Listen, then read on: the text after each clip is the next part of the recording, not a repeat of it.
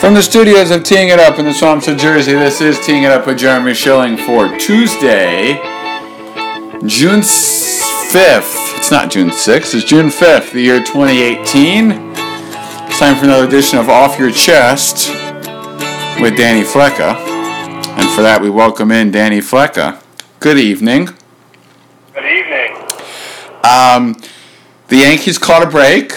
ESPN agreed to let that game against Toronto be moved back to daytime. So today's already been a good day for the Yankees in that respect, but they got bad news in that Jordan Montgomery needs Tommy John surgery. This is an interesting Yankee team. You know, they've played well for the most part. They've obviously got a lot of offense, but I think if you were to talk to most fans, they agree they probably need one more arm. I agree. I mean, that was probably their shortcoming going into the season, and you were hoping that you would get good seasons from CC, Tanaka, Sonny, and Jordan, or whoever's still in that fifth spot, and Severino has kind of been up and down, and you can't really rely on them. CC started off great, was on a DL for a little bit, came back, was all right, but nothing special, and he's kind of leveled off since then. Sonny Gray's been up and down all season. Tanaka, his numbers, when you look at it, it's pretty good. Like when you look at his whip and his strikeout numbers and his walk ratio, but his home run numbers are astronomical for this part of the season. I think he's given up 15 or 16 home runs already, and his ERA is almost 5. And he's lucky he gets to support his win-loss record. It may not really be indicative of how well he pitched individually. I think it's better suited for like how the team is played behind him, but he needs not get down to that 4 or 3.5 ERA because he's leaving pitches hanging in a lot of games, and teams that shouldn't be in games against the Yankees are in games because of the home run ball that he's been giving up. Who is there somebody out there you want to see the Yankees get? I mean, I've heard some names that I think, when I look back at the what-ifs, I think the biggest thing that they could have done was get Garrett Cole last year, and they didn't get him, and they could have got him this offseason, they didn't get him, and when you look at what's out there, you gotta look at some teams that maybe are struggling to contend, that thought they would contend, that would be open to selling. The Yankees do have assets, but part of me is thinking that unless you're getting a very controllable asset from another team for 3, 4, or 5 years, that I'd be really hard-pressed to dip into that farm system, because despite all those assets, you're looking at potentially 3 or 4 rotation spots next year that might be open, and you have some guys that could potentially come up and give you some innings and get you to where you need to get to. And I think when you look at the Yankees, you need to have 3 starters going into the postseason, and right now they have 1. So, before I reach out into the trade market, I look at guys like Chance Adams. I can't remember the name of their other prospect they have, whether it's Justice Sheffield or it might be somebody else's name I'm missing right now off the tip of my tongue. But I think I give those guys a look before you go out and see if a guy like Cole Hamels is available, or maybe take a look at the AL Central and some of those pitchers that could be available. Maybe look back at like Ian Kennedy on the Royals, teams that aren't contending. Talking to Danny Flecka here on Teeing It Up. Is there any other moves you would like to see the Yankees make? Not really. To be honest, they've got depth. They've got people that are hitting the ceiling in AAA and looking for a way to the big leagues and can't get in there. One good example is Clint Frazier. He was called up for the doubleheader, had a good 2 games, and he can't crack the team. Brandon Drury, I think, still out in AAA. He can't crack the team. They have a good problem right now, but again, I'd be hard-pressed to give up too much, because you're looking at a team that, despite them being in the win-now mode, have players like Brett Gardner, Aaron Hicks, CC Sabathia, Tanaka, just to name a few that could not be with that team next year. They're going to have to fill them some way, somehow, and I'd rather them do it with the players they have than go out and spend money or pick up free agents that don't necessarily fit what they're trying to build.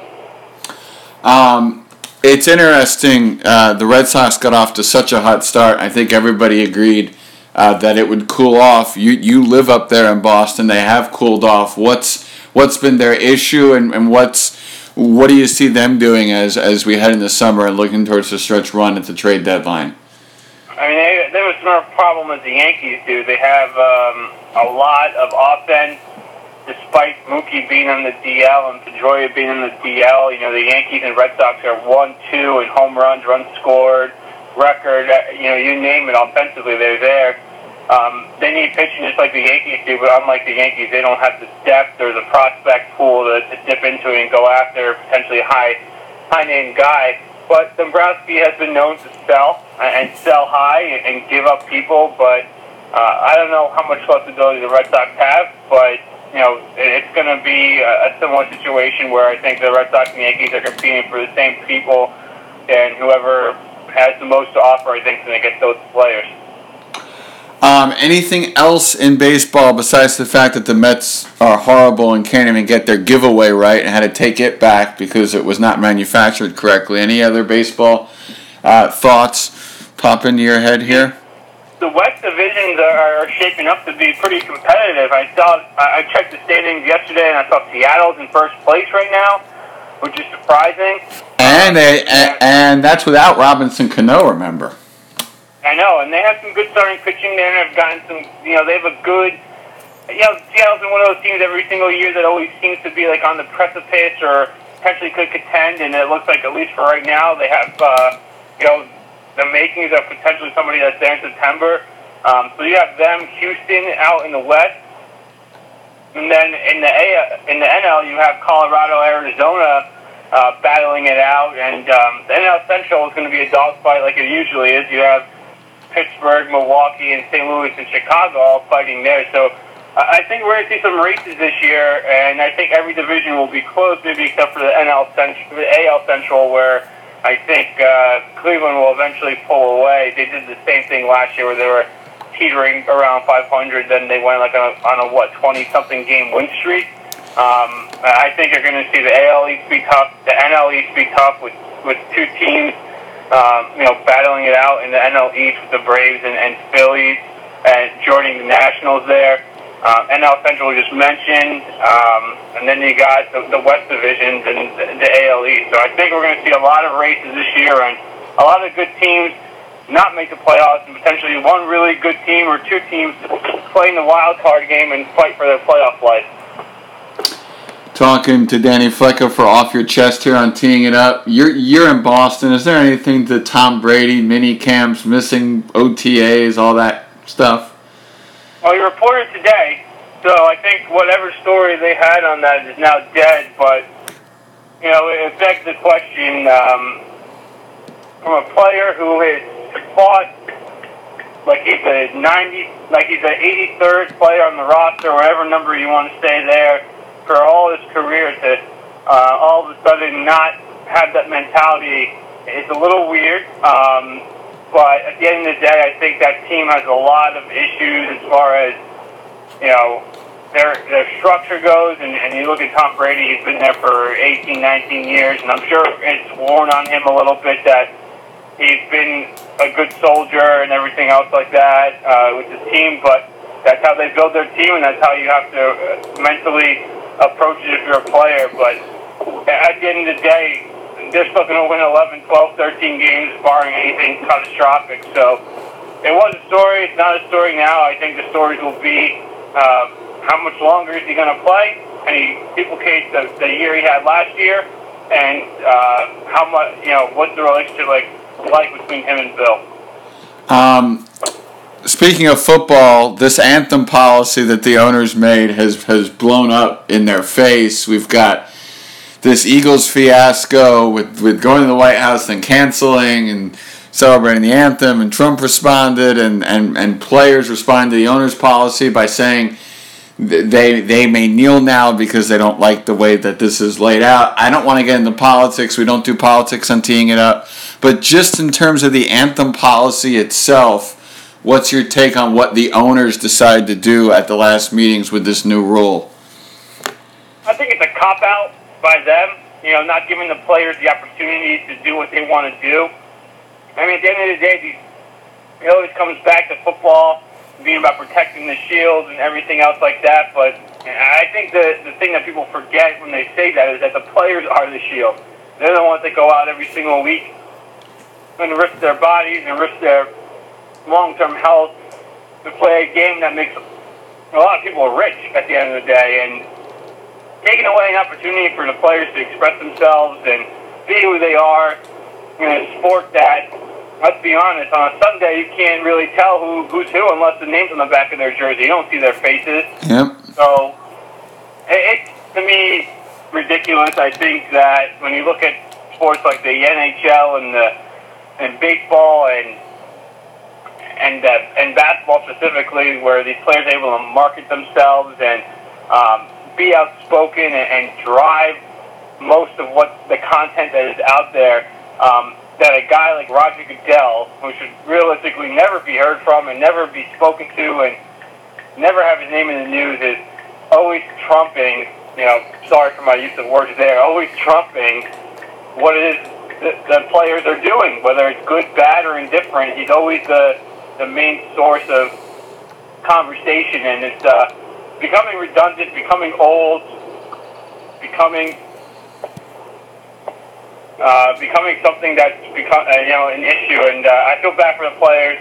At the end of the day, they're the ones that we should be celebrating, and then we keep bringing up someone who, in my opinion, we don't ever need to talk about. Anything else in the football world you want to talk about? Not really. Nothing major's really happened. Many camps are underway. We'll see what happens. Hopefully, players can stay healthy, and we can see these players play in September, October, November. The NFL had that big issue last year with all their major stars got hurt. So, my hope is that all these players that are coming back stay healthy, and we can see them compete when the season starts. Let's move to the world of the NBA. Did you have any thoughts on this bizarre, wild, and crazy story involving Brian Colangelo, Twitter, burner Twitter accounts, and the Philadelphia 76ers? It seems to be a popular thing in the NBA, these burner accounts. First it was Durant, now it's him. It's different for a player, I guess, because some players are just, quote-unquote soft when it comes to criticism or their actions and how they're being perceived in the public and everything else along those lines. But for someone with sensitive information and knowledge doing to a franchise, a player, or personnel, to have burner accounts, and then using those burner accounts to either share that information or stick up for decisions that are made by him at the end of the day, it seems a little screwed up. I mean, it's something that if you're the 76ers, you have to look really long and hard as to why you would keep this guy around. Not only are you jeopardizing your current players and staff, but you're jeopardizing your opportunity to potentially bring in players and staff, and they see a guy like Colangelo in the front office that potentially could divulge private and sensitive information. Would you ever feel comfortable, working for a guy like that? So, if I were the 76ers, I'd let him go. I'd let go of his son. I'd let go of anybody involved with his family, and start over again with that, because it's just only in 2018 would you have a story like this happen. It's kind of ridiculous. You got that right. Any thoughts on this NBA Finals?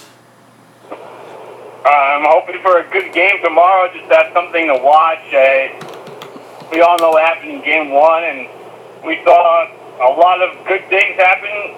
We saw a Cleveland team fight to the very end. We saw LeBron James possibly give one of his best performances in his 15th season in the NBA to one of the dumbest plays I've ever seen in sports, minus maybe the Chris Webber timeout play in 1993.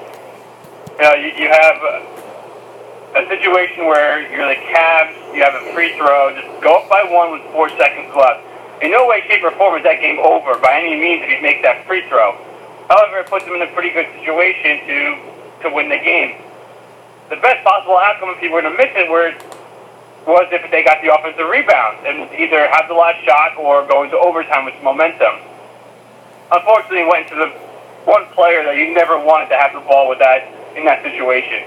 That was J.R. Smith, and for him to say at the end of the day he knew exactly what he was doing, then to backtrack it on Sunday and say he had no idea what he was doing, is just cement that he is one of the dumbest players to possibly ever put on a uniform, But part of me thinks, too, if you're J.R. Smith or if you're LeBron James, as soon as he caught that ball, you should have maybe called a timeout. Players can call a timeout on the floor, if I'm not mistaken, unless there's a rule that they can't, with certain time left in the clock. But big gap by everybody on that was wearing a Cavaliers uniform. And, I anticipated Golden State coming out game 2 and pushing it and keeping Cleveland at arm's length, and they did. Steph Curry had to have a monster game for them to do that, but we've seen all NBA that the home team has an advantage when it comes to these games, and if Cleveland can take 1 or 2 at home, then we have a series, but if they go back to Golden State down 3-1, it's going to be really hard for me to see Cleveland going back for Game 6, potentially extending that series even further. I am with you totally on that. Finally, your baby, even though you obviously have some disappointment with Italy not being in it, but we are just days away from the World Cup starting. Any just thoughts as kind of opening thoughts looking towards the World Cup? It's going to be an interesting tournament. You have a lot of good players that didn't make the teams. You have a lot of good players that aren't even in it. You have a couple of really good groups. You have a couple of really bad groups. And I think at the end of the day, the biggest thing with soccer and these types of tournaments is how does the bracket fall once you get out of the knockout stages? Is the team that's supposed to finish in first do they finish in first or do they finish in second? That presents the problem that you could potentially have, a matchup like Spain or Argentina in the second round, where realistically they should be meeting in the finals or further down the road. So it's going to be interesting to see how the group stages shake out, who's finishing in first and second, and what the matchups are after that. I mean, the teams to look out for, the heavy favorites are Brazil, Germany, and France. But you just never know with these competitions. It's been a long season for a lot of top players that are on top club teams. They had maybe 2 or 3 weeks off, but now you're looking at another month tournament. And then you're looking at training camps for the domestic leagues right after that. So we'll see what gas these players have left in the tank. And, my hope is that it's a good tournament with good games. And, some players can get paid a lot of money just based off of one tournament. So it's going to be really interesting to see how that all shakes out. Why is this always on such a tight timeline? Obviously, this is a loaded question, but I've always wondered why. I get that the World Cup is played this time of year, but there's got to be more separation between the end of domestic seasons and then the start of the next domestic season. It doesn't make sense to me. It's tough. If you're a top team like Real Madrid, that their roster is all constituted of players that are from top nations, that have the opportunity to play in Euro, CONMEBOL, or Copa America, or the World Cup, they have potentially a situation where they finish the domestic league and they play in the Champions League final, which is at the end of May, and then you start the tournament up mid-June, and then if you're on a top team, you're going to the middle of July, and then you're maybe off for 2 weeks, or you're in training camp a week after that, because I know the Premier League starts like middle of August. So I don't know why exactly it is the way it is. I think there are a lot of games domestically that these teams play. I mean, I think some leagues are at 36 or 38 games. So, I mean, that's already there, 38. You're looking at almost 35 weeks, even if you double up a couple weeks here and there. So some of these players have played 60 to 70 games already. Throw in the additional potential for 10 more. It's a long season for them. So I don't know exactly why. I bet money has something to do with it, TV contracts, stuff like that. But some of these players are going to have to dig deep, and usually after a World Cup, you see a lot of these players that aren't used to potentially, all these games start off really, really slow when it comes to the domestic leagues, and that's where their bread is buttered. So it's tough. The teams that the nations that didn't have the opportunity to play in this tournament and have top players on top teams or teams that are constituted of those players could have an advantage come August and September because they can get out of the gates pretty hot. But I'm with you. I wish there was a little bit more of a gap there. That way, not everything is so condensed and thrown at you, one thing right after another. But part of me feels bad for them, and part of me wishes I was them. Yeah, exactly. How bad I do feel about that. And obviously this will all be different in 2022 when the World Cup's in January and February because it's in Qatar and the whole fiasco with that and having to play in the middle of the night and in winter because of the heat.